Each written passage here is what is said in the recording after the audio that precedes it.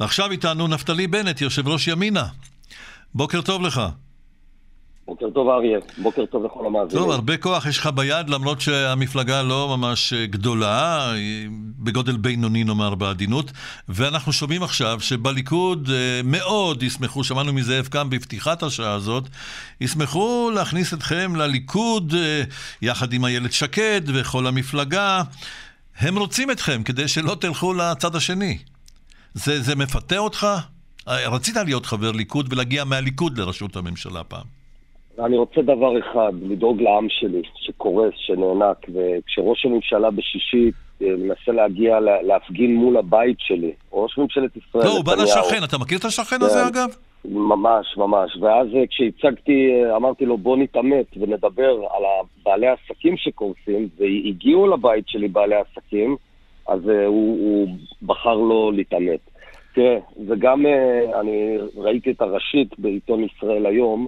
יש תוכנית, תכף נדבר על תוכנית איך להקטין אותך ולהגדיל את סמוטריץ' בן גביר, אבל תראה, לפי הסקרים... אז בוא אני אגיד לך, שנייה אריה, הבנתי את השאלה, אני אתייחס. תראה, עצוב לי על מה שקורה לנתניהו, עצוב לי שמי שיכול להיות כל כך חזק נגד אשתי, נגד אבא זכרו לברכה, נגד הבן שלי, אבל כל כך כנוע להסתדרות וכנוע אל מי שלא מאפשר לבעלי עסקים ולעצמאים בישראל להמריא, וכנוע גם מול כנופיות בדואיות שמשליטות טרור על מיליון תושבים בנגב, זו חולשה.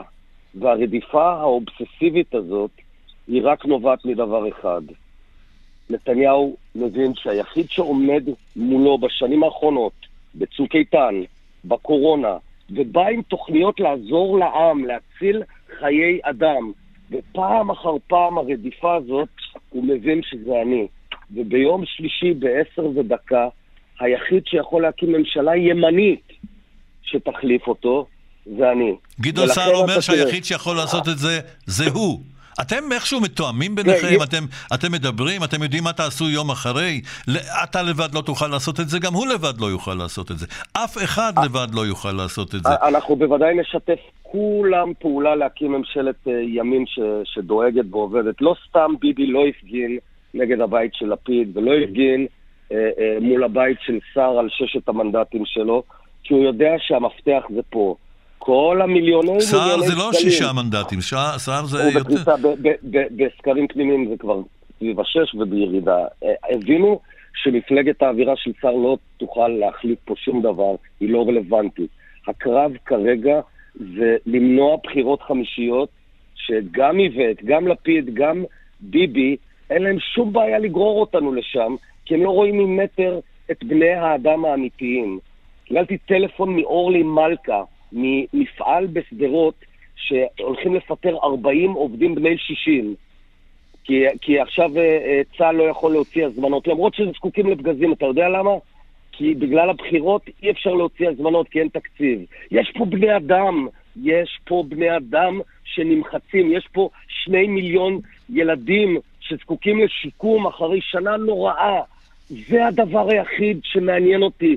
לא ביבי ולא גדעון ולא לפיד ולא איווט ולא כל המשחקים הקטנוניים. היחידים שהציגו פה תוכנית, סינגפור, להורדת מיסים, להעלאת הנטו, ליצירת 500,000 מקומות עבודה, זה אנחנו. כל היתר מתעסקים, סליחה על הביטוי, בחרטה. ואנחנו בעזרת השם, תעודת הביטוח לעם ישראל, ימינה זו תעודת הביטוח לעם ישראל, שתקום פה ממשלה ימנית מתפקדת, ולא הממשלה נוראה. ותצליחו לעשות יד אחת אחרי הבחירות, עם כל הדיבורים והביקורת, אתה נגד סער ונגד לפיד וכל זה, אתם תדעו לעשות איזשהו מהלך משותף, אתה אומר. תראה, אני מעריך את סער, הוא פוליטיקאי מיומן, פשוט זאת מפלגת אווירה כמו כחול לבן, היא כבר בדרך לסיים כמו כחול לבן. לא סתם ביבי שם את כל יעבוד. זאת אומרת, רק אם ימליצו עליך, אתה תשתף פעולה איתם. אם לא ימליצו עליך לראשות הממשלה, שישכחו מזה? אתה תלך לנתניהו בכל זאת? ראשות הממשלה זה לא האובססיה שלי בכלל. לא באתי לפוליטיקה בשביל להיות ראש הממשלה. אגב, כל השנים חשבתי שנתניהו היה הבן אדם הנכון. הסיבה שאני חושב שהוא כבר לא הבן אדם הנכון, בגלל שבשנתיים האחרונות כאילו לא אכפת לו. ואתה רואה את ישראל כץ שלא אכפת לו, ומירי רגב, דבר אחרון אני רק אגיד. משפט אחד, בבקשה. שנתניהו היה בדרך לפה ביום שישי, ואז הוא נסוב על עקבותיו, שמע את זה ברדיו, האבא של הילדה בת 10 שנאנסה בנגב בתוך ביתה על ידי כנופיה של בדואים. הוא ביקש ממני להעביר מסר לראש הממשלה. איך אתה מעז לבזבז את כספי הציבור, לרוץ לגימיקים, לרדת לנגב ולבקר חמולות של בדואים, ולא לקפוץ ולהרים טלפון ולהגיד איך אפשר לעזור.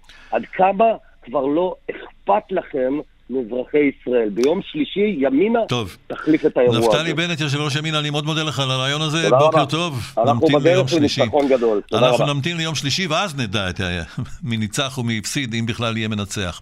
תודה.